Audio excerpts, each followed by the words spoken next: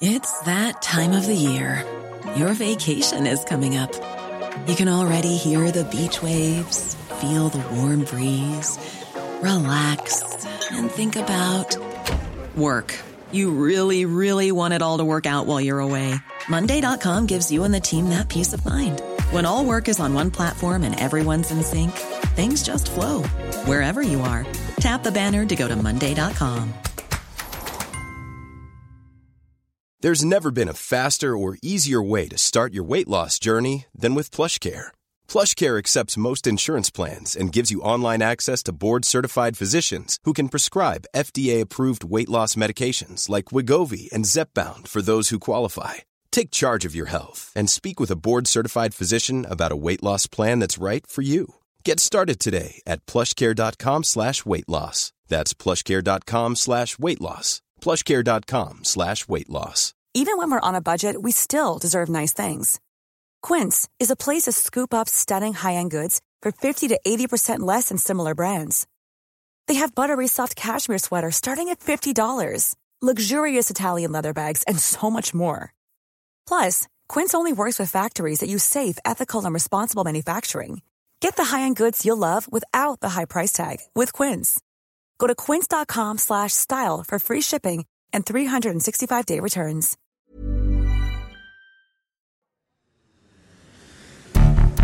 States like these and their terrorist allies constitute an axis of evil. Not merely peace in our time, but peace in all time. Continued cooperation for world peace. All those who have fought against oppression. This country deserves a break from politics and a permanent break. Talking about Brexit.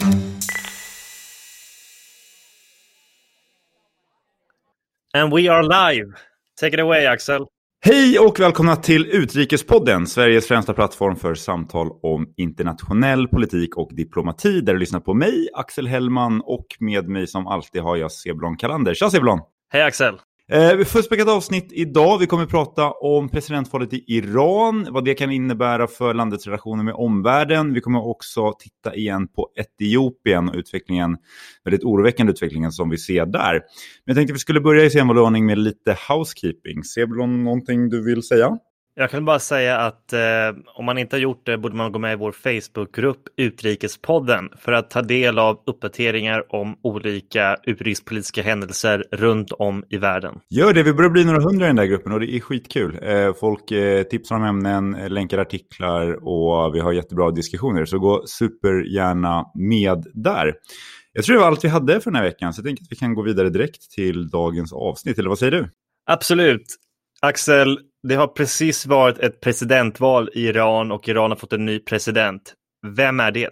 Ja, Ebrahim Raisi heter han och är tidigare högsta domare i Iran. Och Henry Rome, som är en bekant till mig men också Eurasia Groups Iran-analytiker, har gjort en väldigt bra överblick över vem Raisi är och vad hans tillträde som president kan komma att innebära. Och det första han noterar är att han ideologiskt ligger väldigt nära Ayatollah Khamenei, som också något varit av en beskyddare av Raisi och legat bakom hans karriärstegring. Så Raisi kan man säga som något av Khameneis protégé. Iran är det ju så att presidenten förvisso har mycket makt, men det är den högsta ledaren, som för närvarande är Ali Khamenei, som har den högsta politiska och religiösa auktoriteten. Och det är också han som har mest makt och den egentliga kontrollen över landet. Föga förvånande är Raisi därför känd som en hardliner, som man brukar kalla för, eller en hök kanske vi skulle säga. Och han är bland annat välkänd i Iran som en ledande figur i det som kallas för dödskommissionen. En grupp beslutsfattare som låg bakom en otroligt brutal politisk utrensning i Iran på slutet av 80-talet. Och regimen avrättade vad som uppskattas vara flera tusen politiska motståndare. Det var också en av anledningarna till att han för några år sedan hamnade på en amerikansk sanktionslista. Det faktum att han står så nära Khamenei har också lett till ganska mycket spekulationer om att hans långsiktiga mål är att bli just landets högsta ledare. Khamenei är 82, så det är inte otänkbart att snart kommer vara dags att hitta en ny högsta ledare som skulle bli den tredje då i landets historia sedan revolutionen 1979. Och även Khamenei var ju just president innan han blev utsedd till högsta ledare. Så de närmsta åren kommer att bli väldigt intressanta på det sättet också. För det kommer eventuellt avgöras vem som blir nästa högsta ledare. Och intressant nog så påpekar Henry i sin analys att Raisi verkar vara en ganska dålig politiker. Till exempel så fick han storstryk senast han kandiderade till president. Vad innebär egentligen ett val i Iran? Ja, alltså det första man kan säga är att ingen är särskilt förvånad över det här resultatet. Iran är ju, som de flesta säkert redan känner till, långt ifrån en demokrati. Men det är i alla fall ett land som har val, och även om de varken är fria eller rättvisa så brukar det i alla fall finnas en verklig konkurrens mellan flera olika kandidater.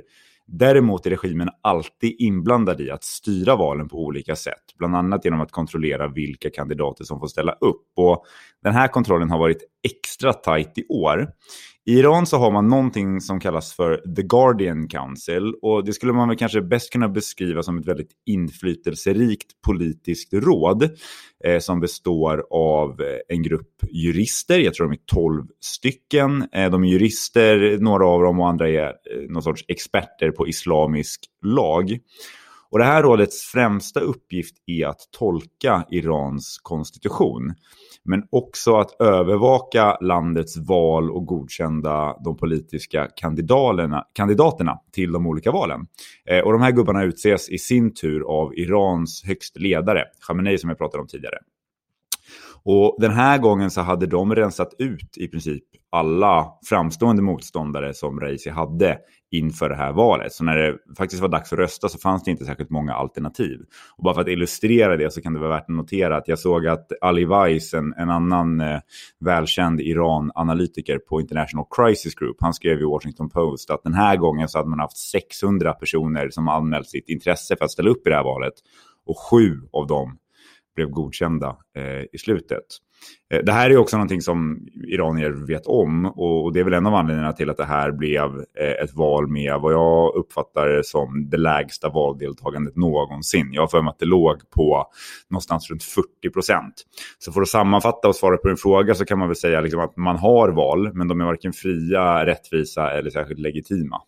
Tror du att valet av Ebrahim Raisi kommer påverka Irans politik och utrikespolitik? Ja, jag tror vi kan vänta oss ganska stora skillnader med Raisi som president. Framförallt vad det gäller liksom stil och framtoning och retorik. För det första man bör tänka på är att han är en helt annan politisk falang än den avgående presidenten Hassan Rouhani. Rouhani brukar ju beskrivas som en centrist eller en moderat politiker, vilket kanske kan tyckas vara ett konstigt begrepp att applicera på en teokratisk ledare. Men i en iransk kontext så betyder det i alla fall att han har trott på och verkat för att i alla fall stärka Irans förbindelser med omvärlden. Och ett exempel på det är ju såklart kärnteknikavtalet från 2015. Hur tror du att valet av Ebrahim Raisi kommer påverka just JCPOA, alltså det här kärnenergiavtalet? Kommer han återansluta till avtalet? Ja, alltså som en hardliner eller hög då så kan vi väl först och främst vänta oss att Raisi kommer fortsätta driva eller försöka att driva en väldigt hård linje mot kanske framförallt då USA och EU. Det är ofta så den, om man ska säga så, väldigt konservativa eller högaktiga delen av Irans politik ofta har definierat sig som motståndare och liksom anti-USA, anti-västvärlden. Men han har ändå sagt tidigare att han stödjer kärnteknikavtalet. Och framförallt så ser han väl intresse av att dra nytta av de ekonomiska fördelarna som kommer med att lyfta de här sanktionerna under avtalet. Och för honom skulle nog den bästa situationen som jag ser det vara att på något sätt kunna visa på de ekonomiska fördelarna med avtalet samtidigt som han kan skylla de kontroversiella delarna, det vill säga alla de uppoffringarna som Iran har tvingats göra på sin föregångare eller sin företrädare Hassan Rouhani. Jag tror nog att ganska mycket kommer hänga på hur förhandlingarna om avtalet går fram till dess att Raisi ska sväras in som president, vilket är i augusti. Och som vi pratade om för några avsnitt sedan, och några lyssnare kanske kommer ihåg det, så håller man ju på att arbeta fram potentiella lösningar för hur både USA och Iran skulle kunna återuppta sina åtaganden under det här internationella avtalet. Och jag tror att om man arbetar fram någon sorts lösning där under sommaren så kommer Raisi med största sannolikhet att hålla sig till den när han tillträdde som president. Men sen ska man också säga att Irans president, till skillnad från till exempel USAs president, har relativt lite inflytande över utrikespolitiken. Iran styrs av ett väldigt komplext system med olika maktinstitutioner där en rad olika intressen ska balanseras. Och slutligen är det ju då, som jag sa tidigare, högste ledaren som har det sista ordet. Och det innebär väl att även om Raisi skulle vilja sänka JCPOA så skulle han antagligen inte kunna göra det på egen hand. Men det man avslutningsvis här kanske bara kan säga är att jag tror ändå att han kommer kunna påverka relationerna med omvärlden ganska mycket bortom avtalet. Och att på något sätt bygga vidare på JCPOA kommer vara mycket svårare med Raisis, vad man nu kan vänta sig, en väldigt liksom fientlig retorik. Spännande utläggning, och det blir intressant att följa nu över sommaren hur förhandlingarna går framåt och vad som kommer finnas på plats när Raisi väl och installeras som president i, jag tror det är augusti. Exakt, och vi får följa de här förhandlingarna mellan de olika arbetsgrupperna för att se om vi kommer ha ett uppdaterat kärnteknikavtal där även USA och Iran är fulla deltagare. Selling a little or a lot? Shopify helps you do your thing however you cha-ching. Shopify is the global commerce platform that helps you sell at every stage of your business. From the launch your online shop stage to the first real-life store stage, all the way to the did we just hit a million orders stage. Shopify is there to help you grow. Shopify helps you turn browsers into buyers with the internet's best converting checkout. 36% better on average compared to other leading commerce platforms. Because businesses that grow, grow with Shopify. Get a $1 per month trial period at shopify.com/work. Shopify.com/work. Jewelry isn't a gift you give just once. It's a way to remind your loved one of a beautiful moment every time they see it. Blue Nile can help you find the gift that says how you feel and says it beautifully, with expert guidance and a wide assortment of jewelry of the highest quality at the best price. Go to BlueNile.com and experience the convenience of shopping Blue Nile, the original online jeweler since 1999. That's BlueNile.com to find the perfect jewelry gift for any occasion. BlueNile.com. Sebulon, jag tänkte vi ska lämna Iran och bege oss till Etiopien. Där har vi ju flera gånger tittat på utvecklingen och konstaterat att det är otroligt oroväckande. Men jag tänkte att du skulle få göra oss en uppdatering om vad det är som faktiskt händer i Etiopien. Så vad är det som pågår där nu? Ja, nu var det ett tag sedan vi följde upp utvecklingen i Etiopien, vilket jag beklagar. För det är mycket som pågår där som förtjänar att uppmärksammas. Först kan jag väl ge en kortare recap av vad som har hänt det senaste året. Etiopien befinner sig alltså i en utdragen konstitutionell kris. När premiärminister Abiy Ahmed tillträdde som premiärminister 2018 fanns det väldigt stora förhoppningar om att han skulle bidra till fred och utveckling i landet. Han blev premiärminister i kölvattnet av omfattande oroligheter runt om i landet riktade mot den då styrande EPRDF-koalitionen som hade haft makten sedan början av 90-talet. Abiy Ahmed tilldelades Nobels fredspris 2019 med motivationen att han hade mäklat fred med rivalen i norr, Eritrea, och att han hade släppt ut journalister och politiska aktivister från fängelset och tagit bort terrorstämplar på flera oppositionella partier och grupperingar och genomfört andra politiska och ekonomiska reformer. Förra våren skulle det anordnas allmänna val till såväl det nationella parlamentet som till olika delstatsförsamlingarna i Etiopien. Men de här valen sköts upp med hänvisning till coronapandemin. Man ansåg att man inte kunde genomföra valen på ett säkert sätt. Följden av det blev att den innevarande mandatperioden prolongerades och i förlängningen då också Abiy Ahmeds styre. Det accepterar inte TPLF, vilket står för Tigreanska befrielsefronten, som styrt i Tigray-regionen och som valde att anordna egna val trots pandemin. Och det satte Tigray-styret och regeringen i Addis Abeba på kollisionskurs. Och kärnan i den här konflikten, det är egentligen olika synsätt på den konstitutionella ordningen i Etiopien. TPLF, som länge dominerade etiopisk politik, de var det främsta partiet inom det jag nämnde tidigare, EPRDF. De är tillskyndare av den nuvarande konstitutionen. Och den nuvarande konstitutionen som är från mitten av 90-talet är federalistisk och ger Etiopiens många olika regioner omfattande autonomi och självstyre. Landet kan beskrivas som en mosaik av olika etniska grupper. Men premiärminister Abiy Ahmed och hans parti, Etiopiska välståndspartiet, vill se en starkare centralmakt. Det vill säga att mer makt koncentreras till regeringen i Addis Abeba på bekostnad av de olika regionerna.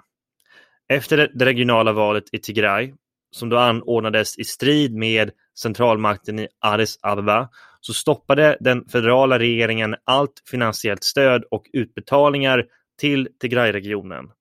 Och då valde TPLF i sin tur att deklarera att man ansåg att Abiy Ahmeds regering var illegitim. Och det hela kulminerade i en militär konflikt i början av november förra året.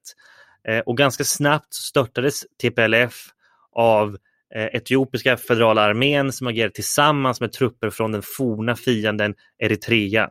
Men TPLF har påbörjat gerillakrigföring och de konflikterna pågår än idag, just nu.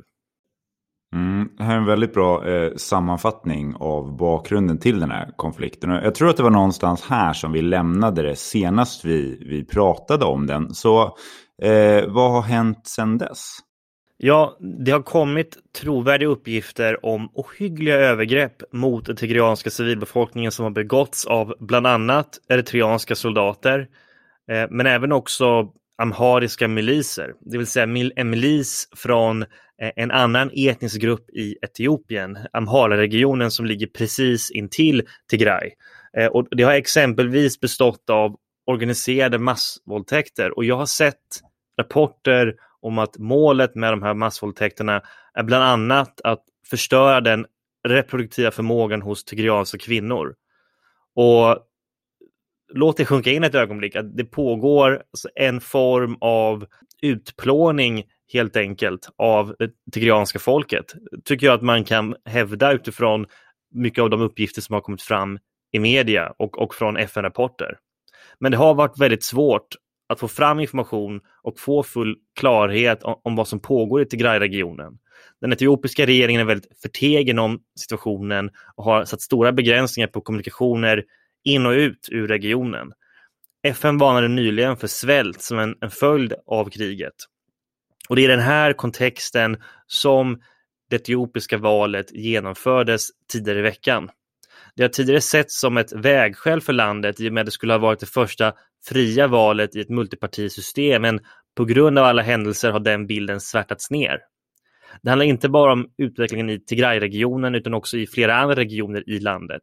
Exempelvis har sedan tidigare flera ledande politiker i Oromia-regionen, vilket är Etiopiens största region, fängslats, och det har fått i sin tur flera ledande oromiska oppositionspartier som till exempel Oromos befrielsefront eller Oromos federala kongress att bojkotta valen. Internationella aktörer, bland annat Europeiska unionen och USA, har varit väldigt kritiska mot valprocessen och dömt ut den som orättvis, oöppen och otransparent. Premiärminister Abiy Ahmed hoppas på att val ska ge honom ett starkt mandat, men utfallet verkar snarare vara att förstärka missämja och konflikt i landet. Och här ska jag också lägga till att man har inte genomfört valet i alla delar i landet. Vissa delar har man skjutit upp till i september, om man hävdar är logistiska skäl, men på andra platser då det inte genomförts, då, inte minst i Tigray-regionen på grund av konflikten som pågår där. Silvan, där är en helt fruktansvärd utveckling som vi ser. Svår att greppa nästan. Finns det någonting att säga om vad du tror kommer hända framöver? Ja, när vi spelar in det här poddavsnittet pågår fortfarande rösträkningen efter valet. Och jag skulle bli förvånad om utfallet är något annat än att Abiy Ahmeds parti, alltså etiopiska välståndspartiet, gör stora framgångar. Något annat skulle förvåna mig. Men det viktiga är vad som sker härnäst. Etiopien är ett stort och viktigt land i en geopolitiskt viktig region, men man dras allt mer isär av alla motstridiga intressen och viljor och vad jag skulle hävda premiärministerns hårdföra linje gentemot opposition mot hans styre. Enligt International Crisis Group, som du nämnde tidigare Axel, så riskerar det här valet att leda till att man förstärker oroligheterna i landet. Jag nämnde ju tidigare Oromia-regionen och det är någonting som också International Crisis Group lyfter fram.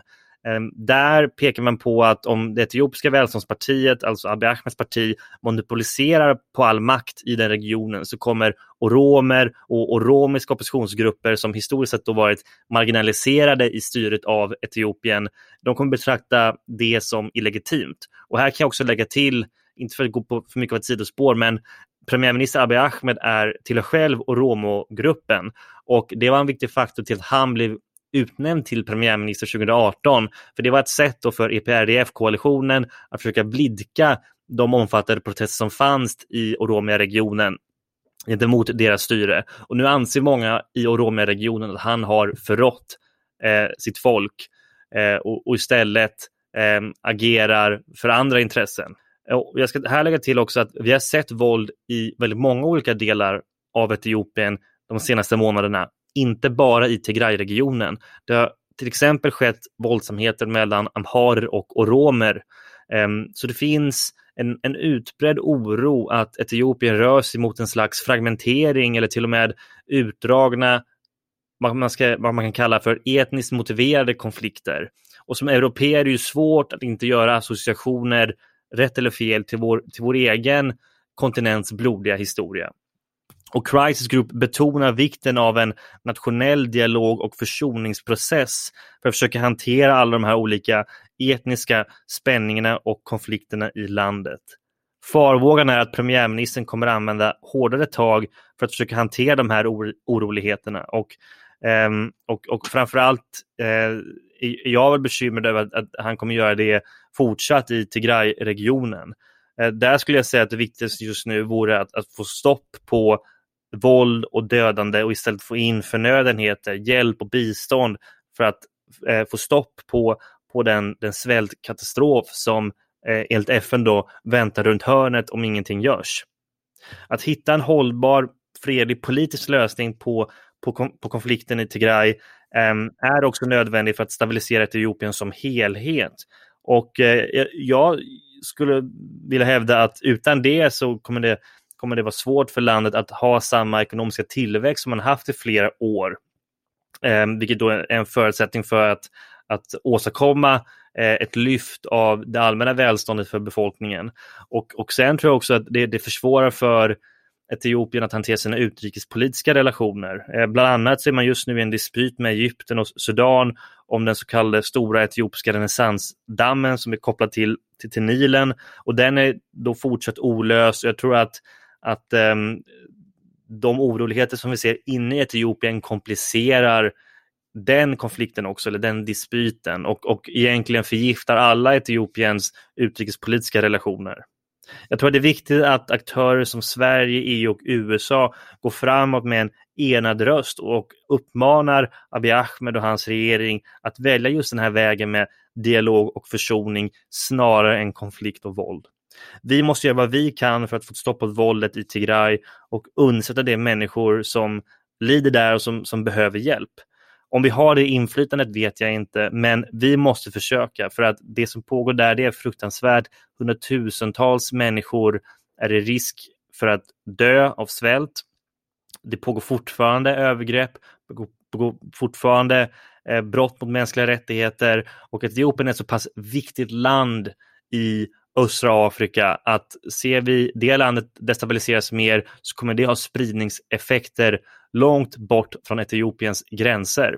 Så det är en ganska mörk och dyster bild som jag tecknar här, men så är läget helt enkelt. Och jag tror att vi behöver, och då menar jag liksom från europeisk transatlantisk sida, visa upp ett engagemang och vara direkt involverade i att försöka hitta konstruktiva lösningar till den här eller de här olika konflikterna. För att just nu så är utvecklingen väldigt allvarlig. Ja, det är en mörk bild som du säger, men jag tror också att det är en viktig bild att teckna.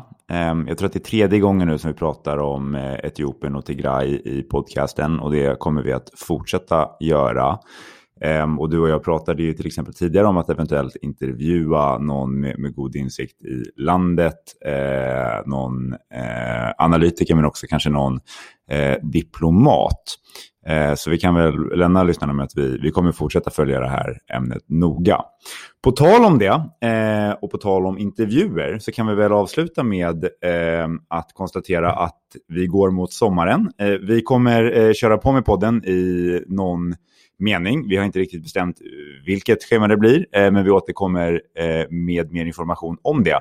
Men vad Sebron och jag hade tänkt i alla fall var att vi skulle göra ett par sommarintervjuer typ de kommande veckorna / månaderna. Och vi blir såklart jätteglada om folk vill komma med tips om vad vi ska prata om och vem vi ska prata med. Så har ni ett ämne vi vill att ni tar upp, är det någon speciell person, kan vara från Sverige eller från något annat land som ni tycker att Sebron och jag ska sätta oss ner och prata med, så skriv till oss. Hör av er på Facebook genom gruppen eller skriv till oss på Instagram, så ska vi absolut försöka se vad vi kan göra. Det var nog allt vi hade för den här veckan, Sebulon, om inte du vill lägga till någonting. Nej, tack så mycket Axel för ännu ett spännande samtal. Tack!